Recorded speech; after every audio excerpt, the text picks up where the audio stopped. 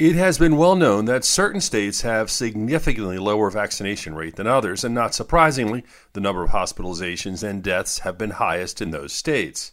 But epidemiologists are reporting a trend. Florida, Georgia, and South Carolina, as well as Alabama, are following the lead of Tennessee with significantly higher vaccination rates.